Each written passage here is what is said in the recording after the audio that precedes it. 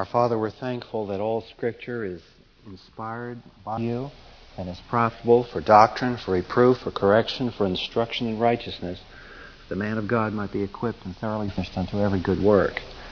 We thank you for the Holy Spirit who authored the text and who also interprets the text to our hearts, is here with us tonight, and we pray that He would illuminate our hearts to these truths. We ask it in Christ's name. Amen. We're continuing on the prophets, and finally I got the one of the gizmos for the events that we've been studying, and we've entitled this section of biblical history as the King's Discipline, because this is internal. Like the other events were contrasting the kingdom of God coming into the world in conflict with the world. What we're now studying is the dynamics going on inside the kingdom. And basically it's a revelation of how God reigns.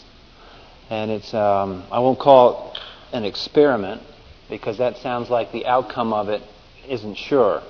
So rather than call this God's experimental version of the kingdom, we'll just call it a historical demonstration of the kingdom. And what God is demonstrating is His faithfulness and man's unfaithfulness. And we looked at the golden era of Solomon, and of course that teaches the area of the doctrine of sanctification, but in particular, growth in wisdom. Then we went to the kingdom divided, and the kingdom divided spoke of sanctification again, but this time the doctrine of God's chastening and how that is to lead to repentance. We're now finishing, tonight we'll finish with the kingdoms in decline period. Again, doctrine of sanctification. And this one is a little more intense. Instead of just chastening and repentance, it's chastening, repentance, and it raises the whole spectacle of a promised final solution to this thing. And it's that we want to look at tonight. So, when we think again, as we come to the prophets, we want to remember that these guys are all serving a function under the sovereignty of God in history.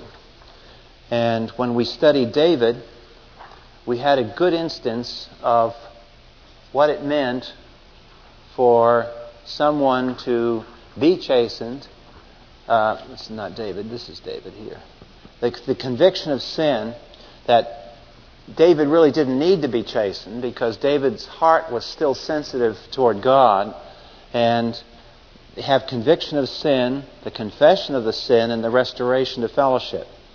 And that restorative process is the thing that's being revealed through the Davidic narratives. But when we come later in time, after David in history, the prophets have to cope with something else, and that is a hardening of the nation's heart. A group that has basically disobeyed long enough, many of them believers, by the way, probably, who disbelieved long enough that carnality became compounded in their lives. And when this process occurs, one of the corollaries, one of the things that happens is that we get false pictures in our heads about God. A.W. Tozer said that all the church's problems can be laid at the door of one simple problem. Whenever the church has gotten the wrong answer to the question, what is God like? She's always in deep trouble. Every heresy in church history has proceeded fundamentally out of a wrong answer to the question, what is God like? So the prophets begin not by attacking merely the social issues. Those are involved, but only involved to the extent that they illustrate the primary issue. Social issues are revelations of deeper issues.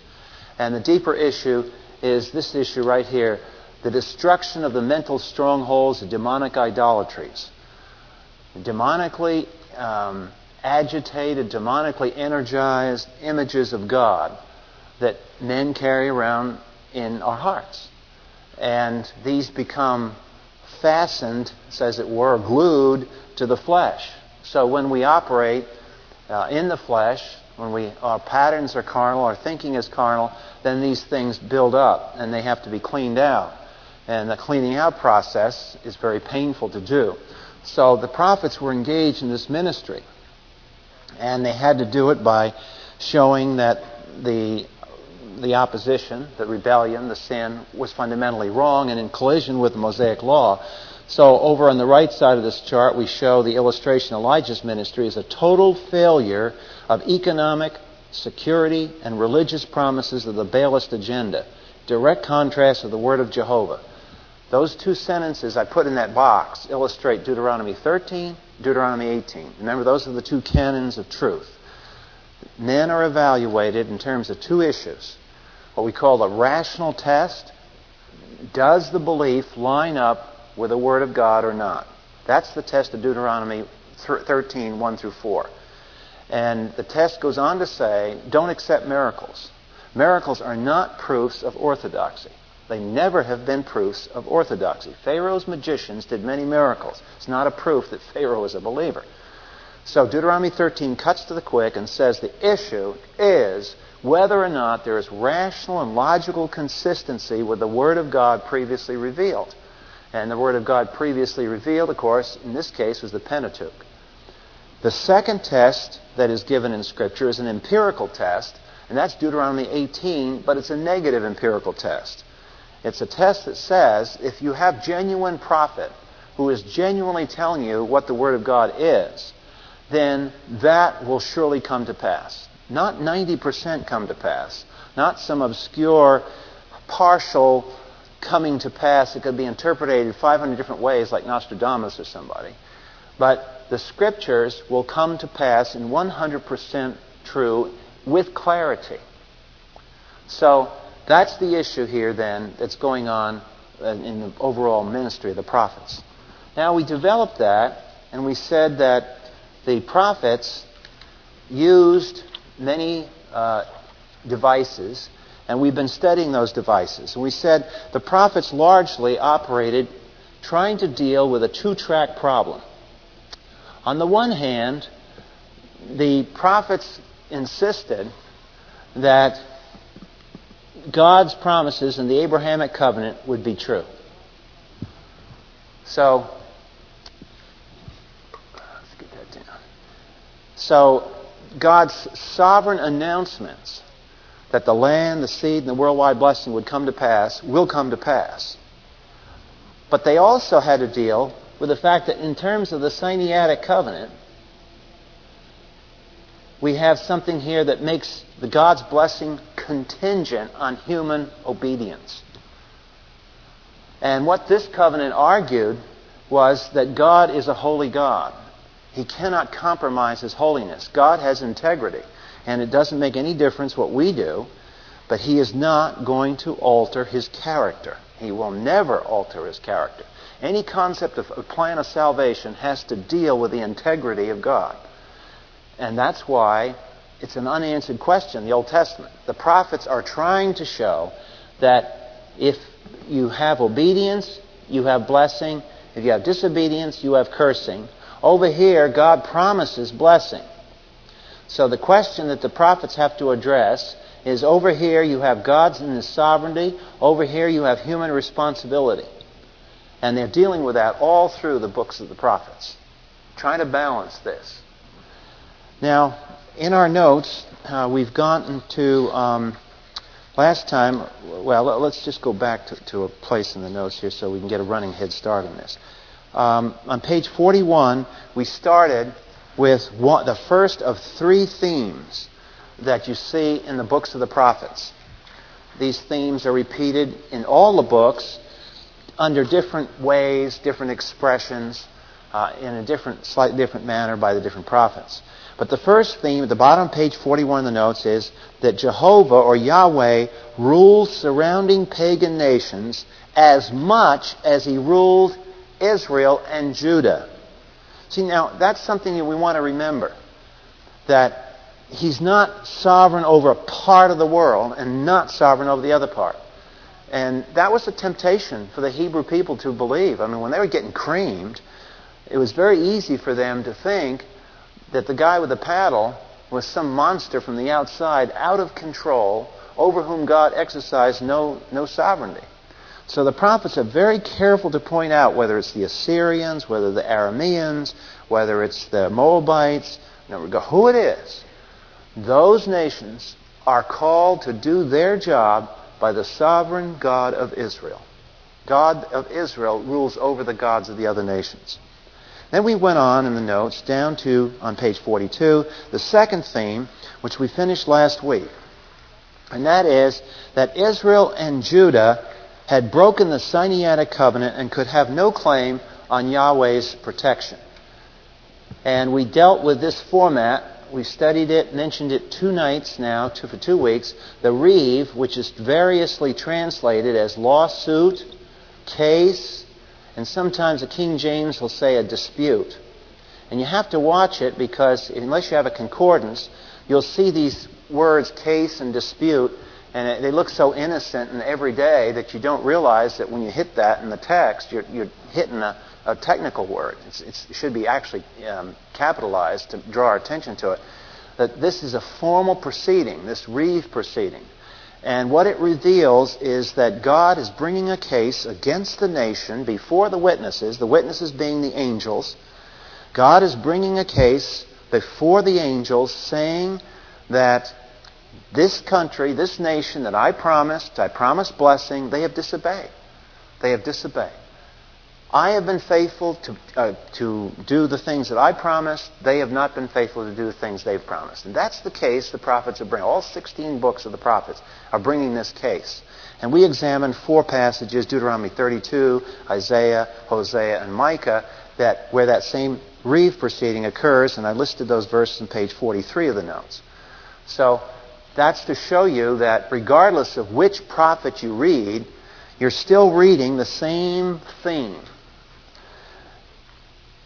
At the bottom of page 43, there's one paragraph there I draw your attention to. We don't have time to do this, but it's an exciting study. I think in some of the QA, people brought this up one night. But if you'll read with me, the bottom of the notes on page 43 there, to empower the prophet's communication of his disgust and hurt over the nation's disloyalty, the Lord put them through many carefully designed personal trials. Hosea was called into an adulterous marriage so he could personally experience something of the Lord's own grief over the nation. Jeremiah spoke also in the analogy of marriage and divorce, by the way, in the Sinaitic covenant. So the prophets often had to live out in their personal lives a situation that was analogous to the way God saw the situation.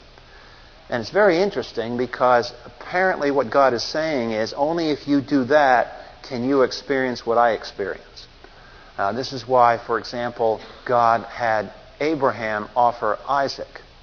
That passage, way back in Genesis, that famous passage where Abraham offers his son, it's interesting, if you check in a concordance, that's the passage that introduces the term, the only begotten Son. That's where that term first occurs. This is not a New Testament theological term first applied to Jesus. That's a term that occurs over in Genesis, describing Isaac. And it's an adumbration, so it's a forward look, it's a preparation of the ultimate, the only begotten Son, and the Father who loses that Son. So, by experiencing these sorts of things, God is having a communication process take place. All right, then we went down, we finished that up, and we mentioned last week, page 44 of the notes, the end just above that paragraph 3, that the Davidic monarchy was announced to have terminated. That the line of David, and here's where you have to watch the fine print of Scripture. Several things here. The Davidic covenant promised the continuation of the seed of David and the kingdom of David. That's the language. Watch it. What's happening. In Jeremiah, part of the royal seed of David has gone down through the southern kingdom and stopped at this guy, Jehoiakim. And he was one of the klutz kings toward the end of the fall of the southern kingdom. And so the prophets come in and they announce discipline now extends not just to the people in the kingdom, but it extends to the king of the kingdom. And in particular, the house of David.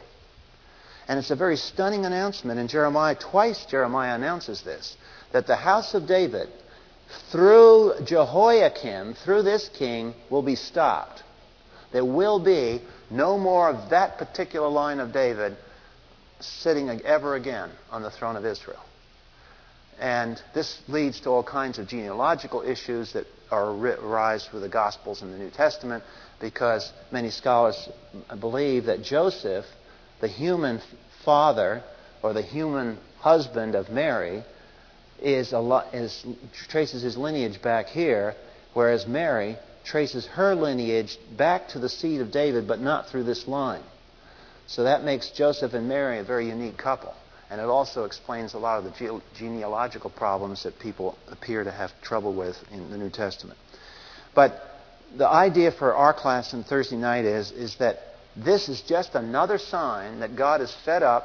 He's terminating the blessings on the nation. And He's doing something else here. He's basically eliminating the law. In one sense, as an act of covenant. The lawsuit is it. This is all over. Now, we're going to look at this theme that we mentioned last week, started in on, and that's the third theme. And that's the resolution of this problem that's created in the Old Testament.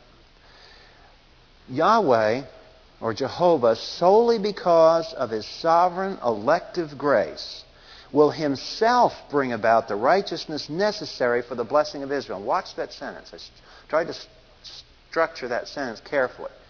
You'll notice what the sentence doesn't say. It doesn't say, Yahweh, solely because of His sovereign elective grace, will bless the nation.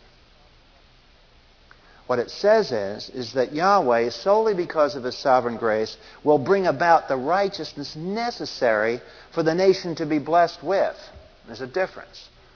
God will supply the righteousness. But in the end, the blessings that accrue to the people are by their submission to His righteousness. The will, the human responsibility is never eliminated here.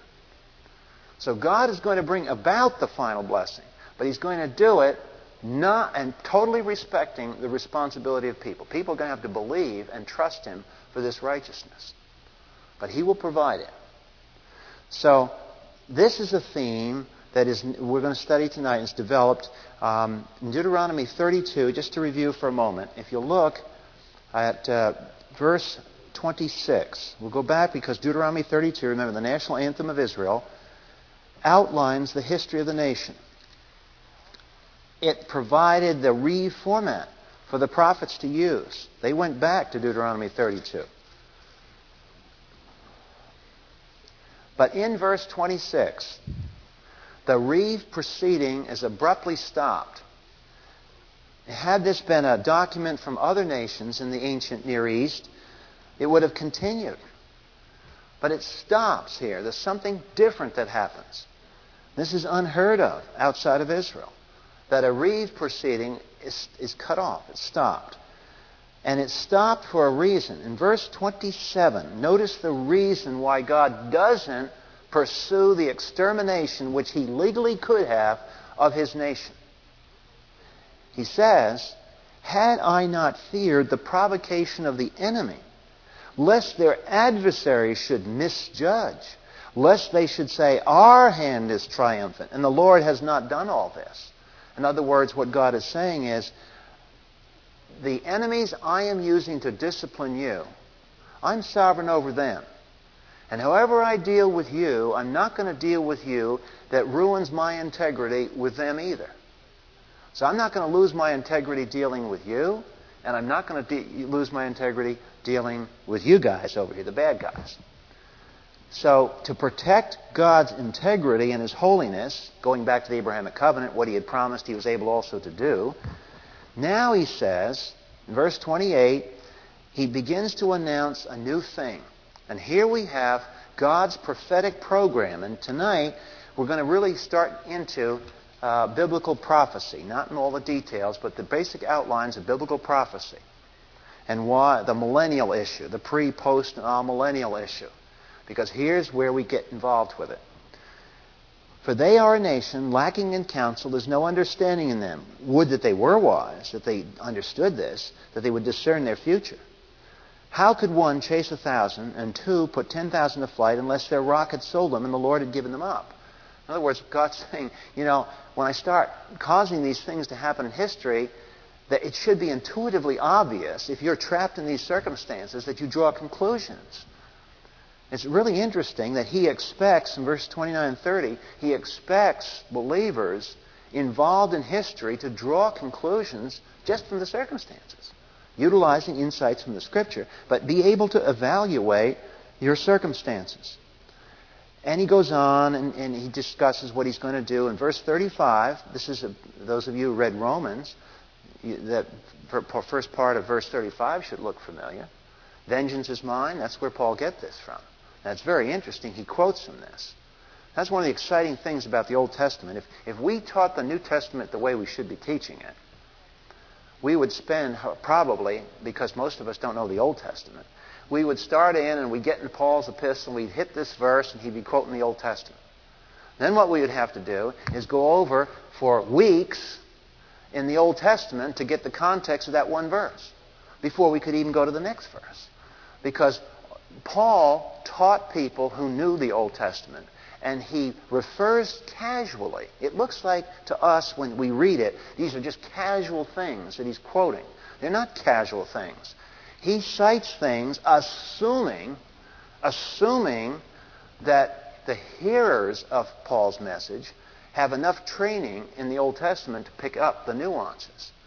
And we don't, because we're Gentile background, so we have most of us have no background in the Old Testament. I know I didn't. So vengeance is mine and retribution.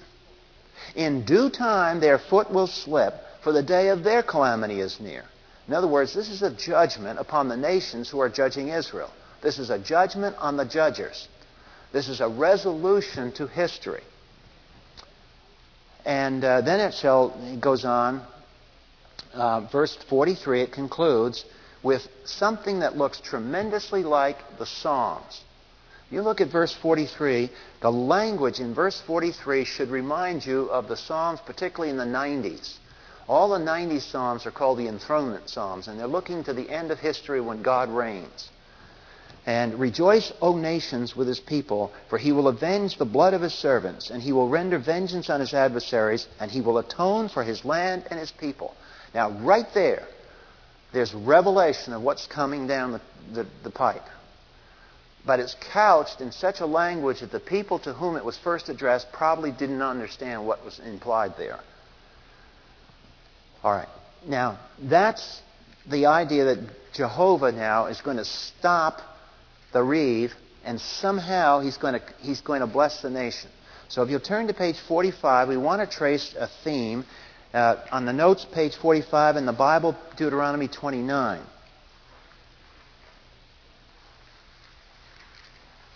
And we're going to pick up a covenant that we have not studied. It is not the major one, and so therefore I've not emphasized it in this series. But it is a biblical covenant. And we want to study this covenant for a few minutes tonight, because by studying it, we'll see how God sets up history. What was one of the three promises of the Abrahamic covenant? A land, a seed, a worldwide blessing. Land. So now we're going to face the issue of the land. And of course, by the land, we don't mean the church. We don't mean heaven. We don't mean some religious experience. We're talking about land. Land means land. This land. Sometimes called the Holy Land, but actually, most of the time it's been quite unholy. This is God's land. And that's the covenant we're looking at. Real estate here. Real political boundaries. And all of that, Judah and Israel, that land was said to belong and would forever, eternally belong to Israel. So now we want to study that a little bit. And in Deuteronomy 29, verse 1, Moses introduces another covenant.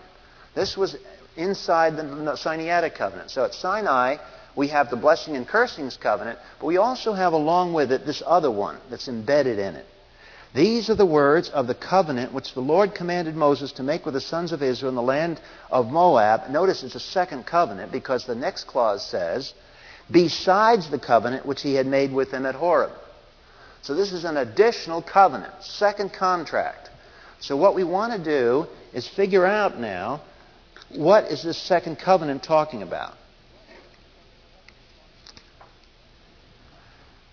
And Moses summoned all Israel and said, you've seen what the Lord did before your eyes and everything and so forth. And then, verse 14. He says, but not with you alone am I making this covenant and this oath, but with both those who stand with us today in the presence of the Lord our God and with those not with us here today. In other words, the whole generations. And verse 21,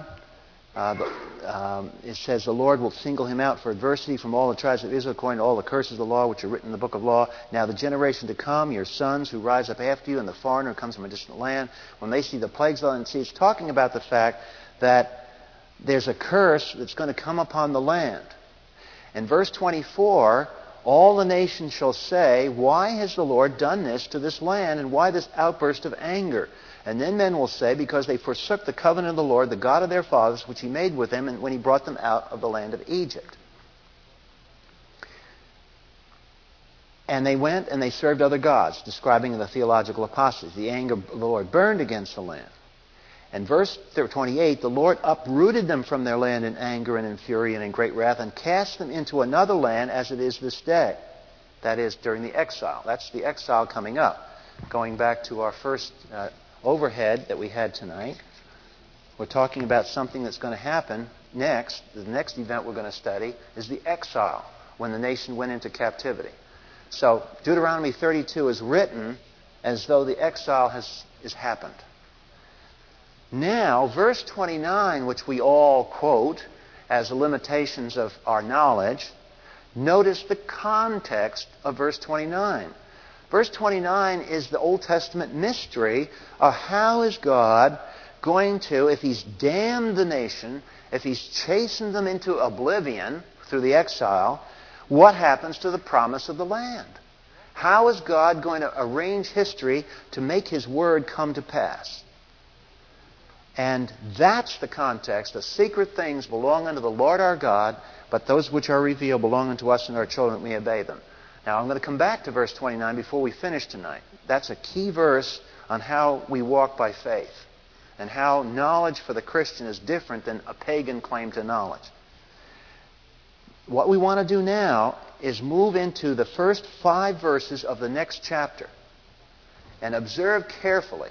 This covenant we are studying has been called in biblical theology the Palestinian covenant. Now, Hebrew Christians are not too excited about that term. And they're not too excited about that term because the word Palestine is a Roman term that was coined in the 2nd century after Bar Kokhba's revolt, and it was deliberately created by the Romans to de-Judaize the land. The word Palestine is a manufactured term, not biblical at all, that was introduced to mask over the Judaistic nature of this land. If you go to Israel today, I guarantee you they don't call the land Palestine. In Hebrew, the Hebrews people refer to it as Eretz Israel. That's the Hebrew word Aretz, meaning land. That's their term for it, not Palestine. Eretz Israel. And when you hear on the radio and you read and see on the television, can't think of the Prime Minister now, Netanyahu, when you see him negotiate with Arafat and they're talking about giving up the land, this is why they have a hard time giving up the land.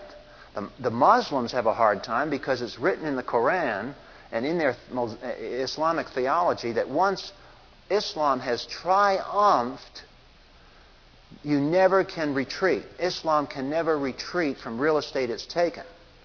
That's why there's such a collision. There's a theological collision in the Middle East that Dan Rather can't understand. The collision is between the belief of Islam that once Islam attains control of a piece of acreage, it shall not, on denial of Allah, ever retreat from that. But on the other hand, you have the Jews that believe it's Eretz Israel given to them by the sovereign God of the Scriptures. That's the collision. And you can negotiate peace forever. But as long as you have people on both sides of the table that believe they have a divine right to the same acreage, you've got a big problem. It's a theological, not a political problem. The politics and the wars are just manifestations of a religious and theological collision. Now, here is why the Jews believe in Eretz Israel. Watch the verses here. Verse 1, Deuteronomy 30. And it shall be, when all of these things have come upon you. Now let's watch this slowly and carefully. The blessing and the curse which I have set before you, and you call them to mind in all nations where the Lord God has banished. And that's a mouthful, so let's take it slow. Verse 1, first clause. It shall be when all of these things have come, past tense, after these things have come upon you. What things have come upon you? The blessing and the curse. What is the blessing? Golden era of Solomon. The great kingdom reign. What is the curse? Decline of the kingdom. So they said, the picture of this verse is, when the blessing, there's Solomon, golden era, then the kingdoms go into decline through the cursing. And then we go into exile. When the blessing and the cursing has come upon you, and you call them to mind in all nations where the Lord God has banished you or moved you. You see, verse 1 speaks of the fact that the people are now in exile and they're looking back on the days of the blessing and the days of the cursing. In fact, many of the books of the prophets were canonized during this time. And this is why there was such a study of Jewish history. The issue is, what went wrong with us? See, they didn't have kings written when they were going through what we've gone through. I mean, we're great. You know, we sit here Monday morning quarterbacking the whole thing, telling them how every little play they should have been made on Saturday afternoon. Well, they didn't have all this great omniscience when they were walking through this. And the Holy Spirit put it all together for them finally. And the books we casually read as 2 Kings are really post-mortem analysis of why did we fail. That's why they have to be read seriously. They are the pleas and analysis of a suffering group of people who have seen their homeland destroyed, who have been moved thousands of miles. These people were literally moved thousands of miles. Let's again look at the map here. They moved literally by the tens of thousands. The Assyrians and the Babylonians had a neat way of conquering people to make sure they never had any more problems. They transported people from area A and moved them to area B, C, and D. Then they took people from area B, C, and D and moved them into the land. Guess now how the Samaritans arose that are despised in the New Testament. You know who the Samaritans are? They're imports. Those are people that were moved into the land to occupy the land, and they were not Jewish people. And therefore, they were always looked upon with askance. When Jesus walked to the Samaritan woman, there's a lot of history behind Jesus' little talk with the Samaritan woman at the well there. The well happened to be the well of Jacob. It was perfectly picked by Jesus to have this import, Gentile import, half Jew, probably by intermarriage, and he's talking to her about eternal life over the well of Jacob. See, there's a lot of imaging that's going on in the New Testament. So, we have this Eretz Israel, and the perspective now is from the exile. Verse 2. They're in the exilic time, and you return to the Lord your God, and you obey Him with all your heart and soul, according to all I command you today, you and your sons. Then the Lord your God will restore you from captivity and have compassion on you, and will gather you again from all peoples where the Lord God has scattered you. And right here we have the summary of history. Now that has not happened. It happened partially in the restoration, but the restoration is not, as Daniel found out, the fulfillment of verse 2 of Deuteronomy 30. Verse 2 of Deuteronomy 30 hasn't yet been fulfilled. It is a prophecy of things to come.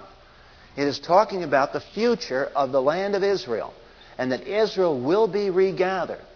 And will be regathered. This is literal Israel. Notice to whom it is said. This is not addressed to the church. Again, what does he say in verse? Who are it in the exile? It's not the church in the exile. It's Jews in the exile. So all this prophecy so far, we'll get the church into it later. Don't worry about it.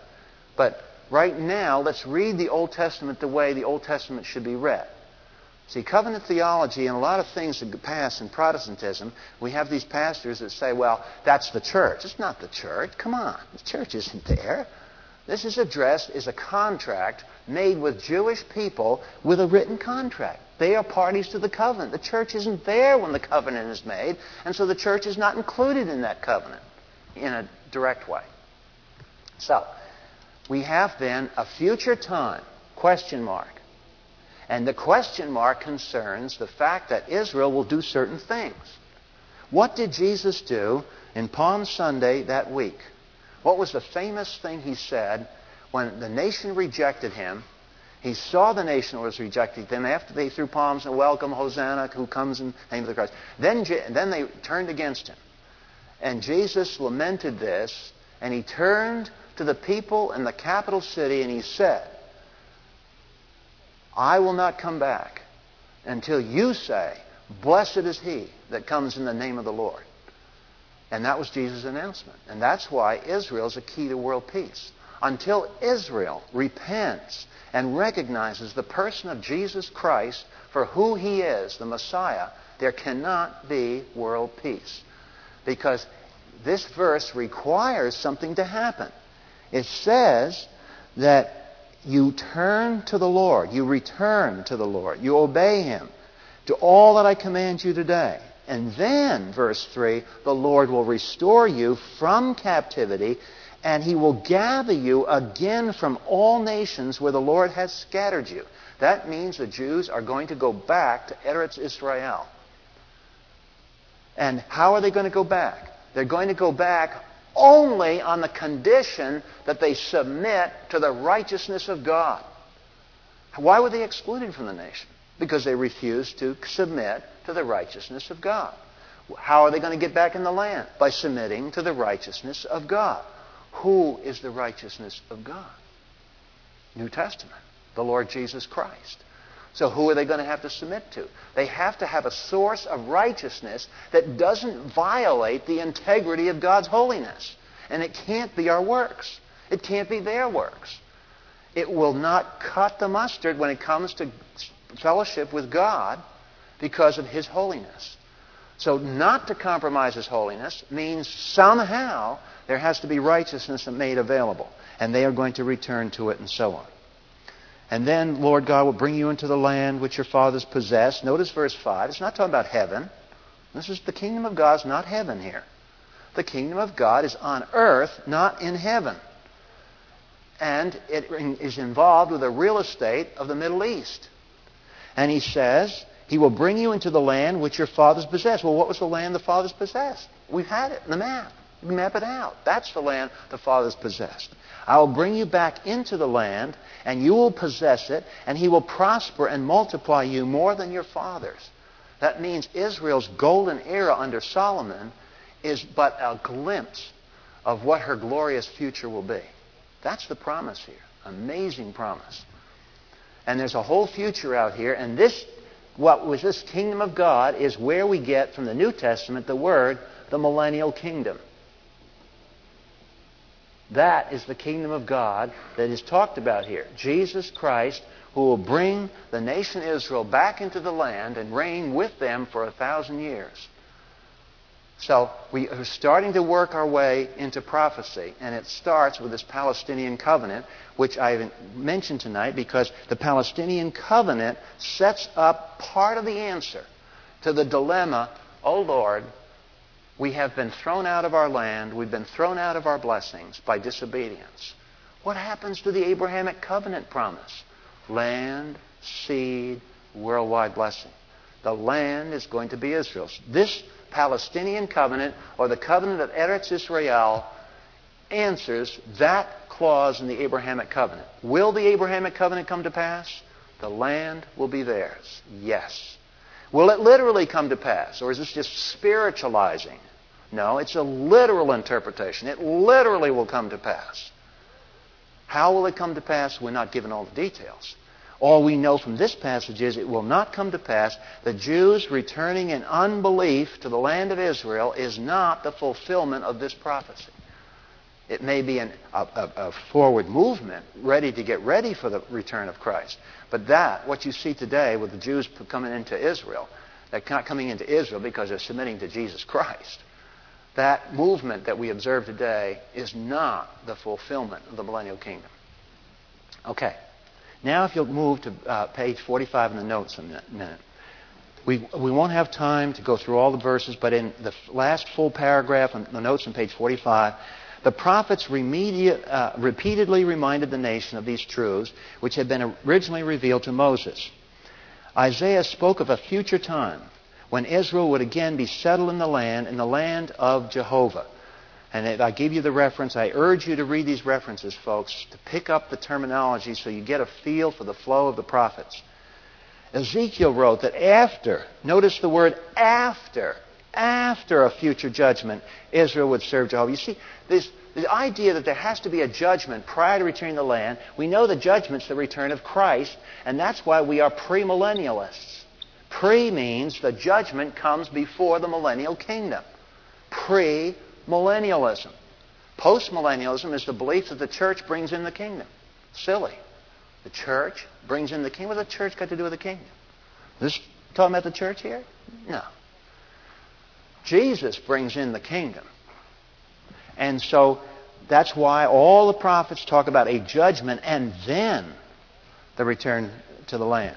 Amos saw a time in Israel's future when its ancient cities would be rebuilt and the people would be planted by the Lord on their land.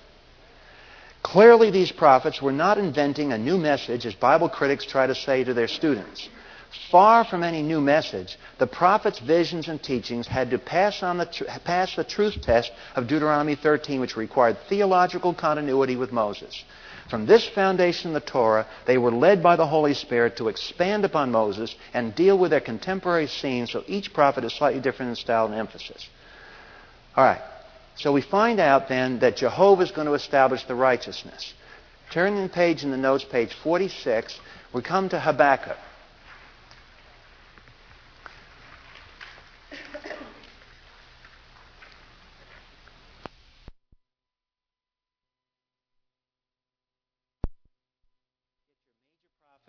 Jeremiah, Isaiah, Jeremiah, Ezekiel. Then you go Daniel, Hosea, Joel, Amos, Obadiah, Jonah, Micah.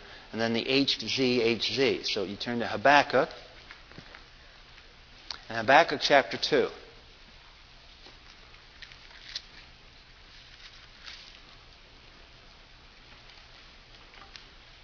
Open all those sticky pages.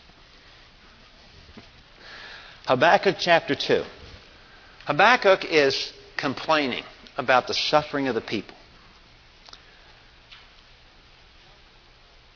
If you want to see how biblical believers in the Old Testament prayed, how bold they were to bring their complaints to God. They weren't reticent to cry out to God. It's phony piety to be really ticked at God for doing something and then come into His presence with all religious words. Because He sees right through it. So the guys in the Old Testament, if you read the Psalms, they come in with pretty heavy stuff.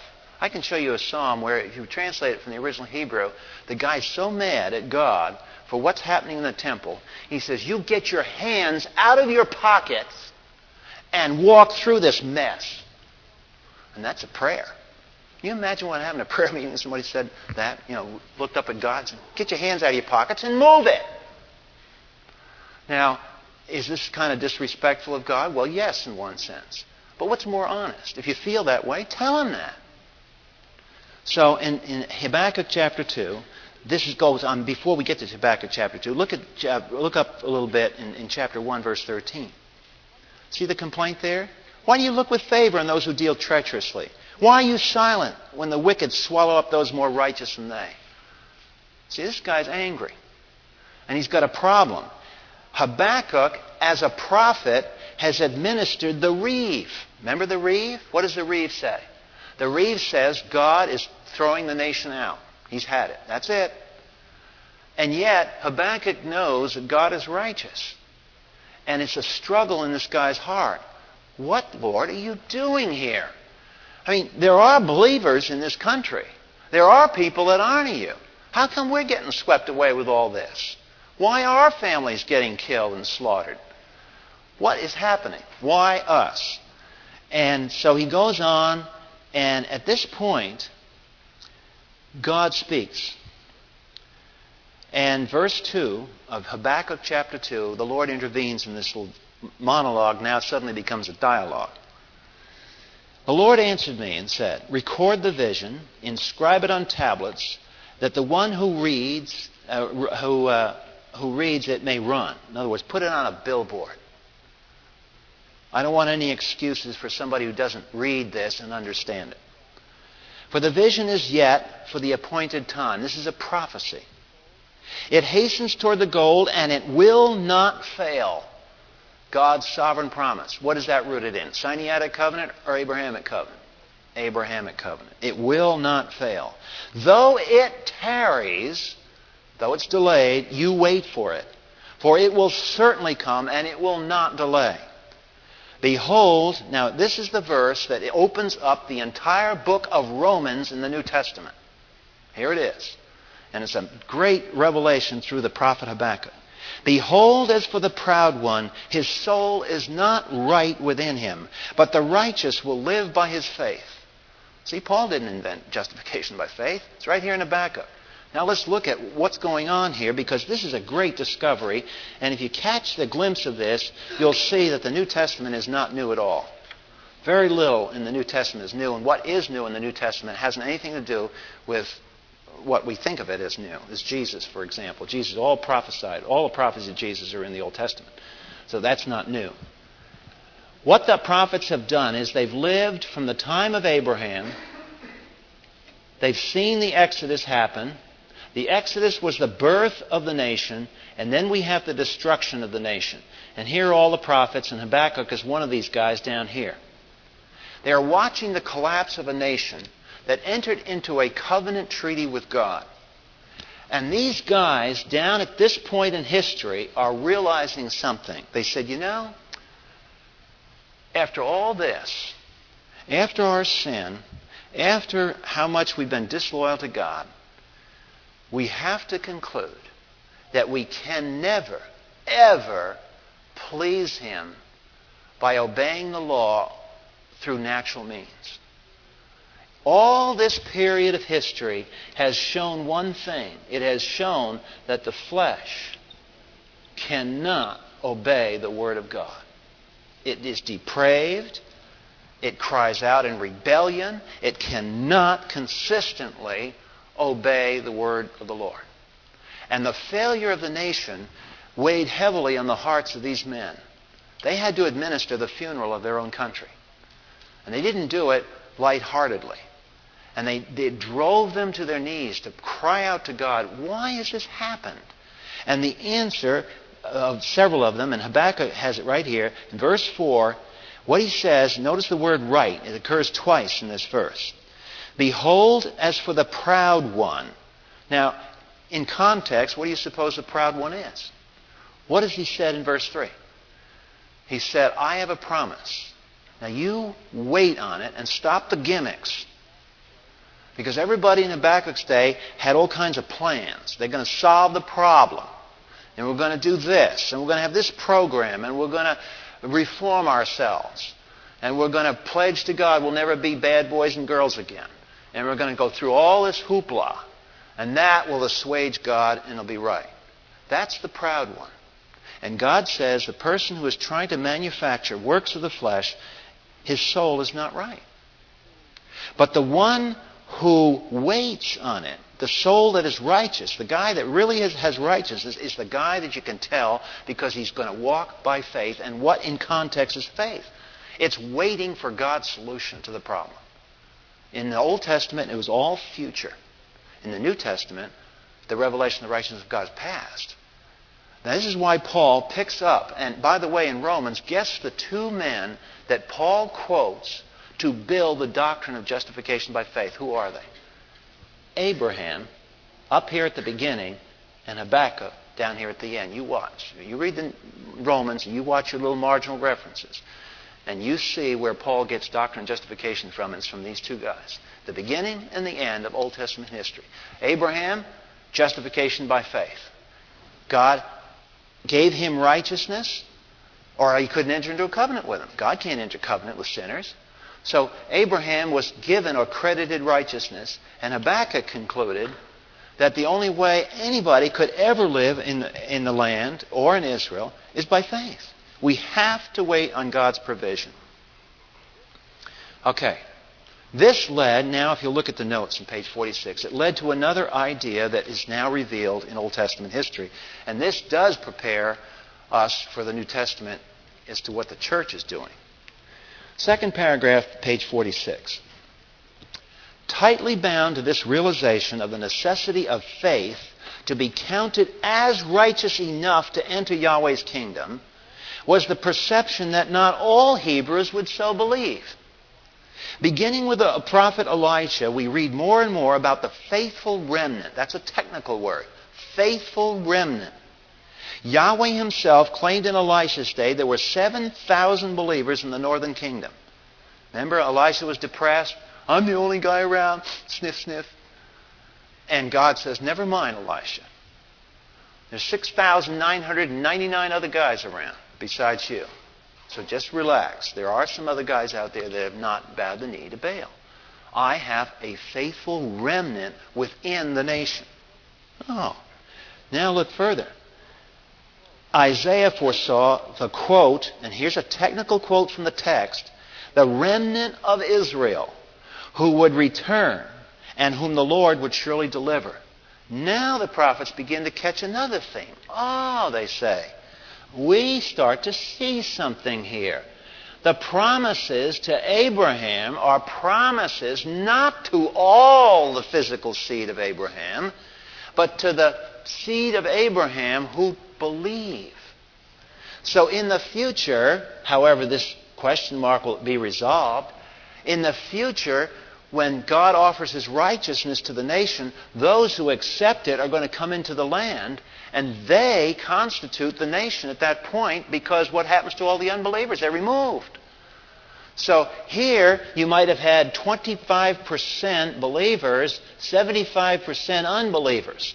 Now what's going to happen when the Lord Jesus Christ returns and He applies the test, do you welcome me in the name of the Lord? And those who do, obviously by definition, are believers. So what happens now to the percent of physical Israel once Christ returns? Answer, 100%. Believers. So at that point, then, is all of Israel in the land? Yes. All the living Israelites are in the land. But the glitch on understanding this is that there's all during this time period of the centuries of the Old Testament, there has been a remnant. And the remnant are now seen by the prophets to be those people who walked by faith. And that's what was going on all during this Old Testament period. And it doesn't become clear to them until the end of this process. This is why Paul also in Galatians mentions that thing that we all hear about. The law was a what? A pedagogue. A teacher. Why? How is the law a teacher? To bring us to Christ. What has the law done here? What have we seen as we've looked over this year on Thursday nights? We have seen the law given, we've seen the law disobeyed, we've seen the law judged, and now we've seen at the end of Old Testament history, guys are starting to say, I think I get it. That the Lord, to get that promised blessing, He's going to have to provide the righteousness to get that blessing. We've tried. We tried David. We tried the northern kingdom. We tried the southern kingdom. We tried this. We tried that. We tried everything. And we couldn't get the blessing. We couldn't keep it secure because if we didn't sin today, we'd sin tomorrow. It was never secure. So to get security with peace and righteousness, God has to do a work. Which comes now to the bottom of page 46 to the momentous announcement in Jeremiah. Now, if you'll look at Jeremiah 31, this is one of the greatest announcements ever made by any of the prophets. It was made by one of the last of the prophets, the weeping prophet of Jeremiah. Jeremiah was chosen by God for the assignment of talking about yet another covenant. So now we've had the Mosaic covenant, we've had the Abrahamic covenant, we've had the Mosaic or the Sinaitic covenant, we had the Noahic covenant, we've had Eretz Israel covenant, and now, lo and behold, we've got another covenant. Does God operate history through contracts? You better believe it. One contract after another. Why do we have contracts? Contracts are written so you can monitor the behavior of the parties to the contract. All right, Jeremiah 31:31. The days are coming, declares the Lord, when I will make a new covenant. Notice, not with the church, please. Let's not get the church in here too hastily. We'll get the church into it, but not this year. Behold, the days are coming when I will make a new covenant with whom? With the house of Israel and with the house of Judah. Not like the covenant which I made with their fathers in the day I took them by the hand to bring them out of the land of Egypt, my covenant which they broke, although I was a husband to them, declares the Lord. But this is the covenant which I will make with the house of Israel after those days. Talking about the judgment now. So when is this covenant going to be happening? After the days of judgment. That means after Christ returns. The new covenant comes into effect with Israel. We'll answer the mystery of what Jesus was doing then on the Passover when he said, this is the covenant of blood which we celebrate every communion. Can't get to that because we're not talking New Testament right now. We're reading the Old Testament through the eyes of Old Testament believers. So they see after those days, after the days of judgment. So when they go into the land after Christ returns, premillennial reign of Christ, then this new covenant comes into effect. What does the new covenant do?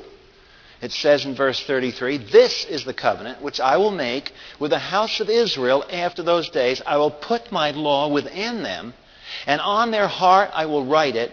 I will be their God, they shall be my people, and they shall not teach again, each man his neighbor and each man his brother, saying, know the Lord, for they shall all know me. In other words, no witnessing and no evangelism. So something is going to happen. What do we say?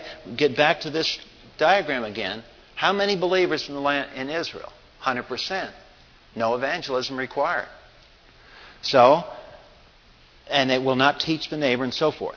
Now, verse 33 refers to a circumcision of the heart that God asked for throughout. On the notes on page 46, you'll see I give you reference to Deuteronomy chapter 10, verse 16, where God says, "O Israel, circumcise your heart."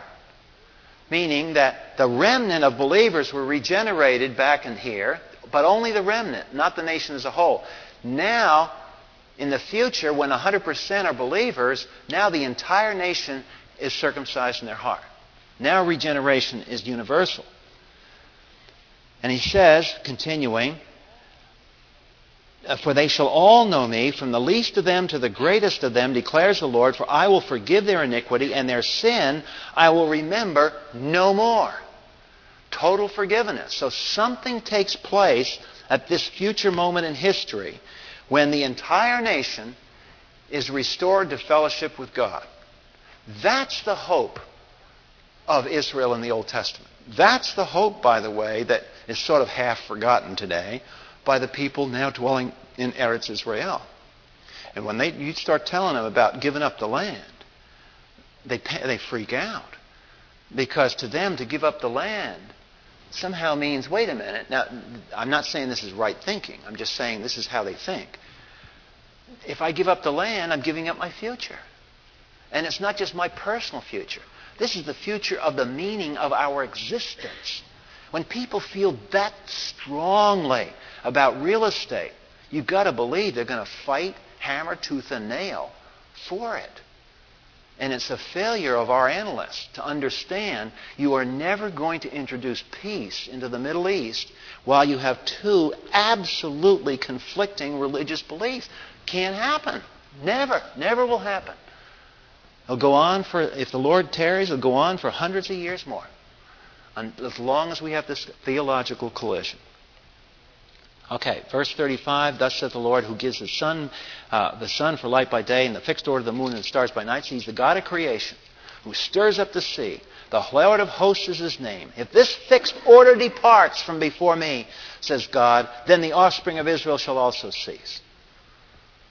As I am the creator of the universe, and hold it together in my physics and my chemistry laws, Israel shall always live. No one shall eliminate Israel. Arafat to Hitler. No one will ever destroy the Jew from history. Can't happen. The Jewish existence in history is a physical reminder to the human race of God's promises. All right, we're going to conclude tonight with a chart. I just point this out to you on page 47. If you want to, interested in chasing down these covenants, I've tried to summarize the last references to it. And next week, I'm going to start page 48, the unresolved mystery left by the prophets. In other words, as the Old Testament concludes this period of history, the prophets are left with a problem. Remember I said we get back to Deuteronomy 29:29? What are the secret things that belong unto the Lord our God, which He has not revealed? That's the dilemma of the Old Testament saint. He didn't know how this is going to come to pass. He only knew that it would come to pass, but he didn't know the details. And Paul refers to this in Romans chapter 3. In Romans chapter 3, there's a mysterious statement made, which now, if you know the Old Testament, will click with you. As Paul's discussing justification by faith, he comes down and he makes this statement, that God may be just and the justifier of them that believe in Jesus. We're going to see next week that that's the resolution to the mystery of the Old Testament. Father, we thank You for the preservation of Scripture and the preservation of Your people as a physical evidence of Your faithfulness, that Your existence of Israel will go on and on until the return of the Lord Jesus.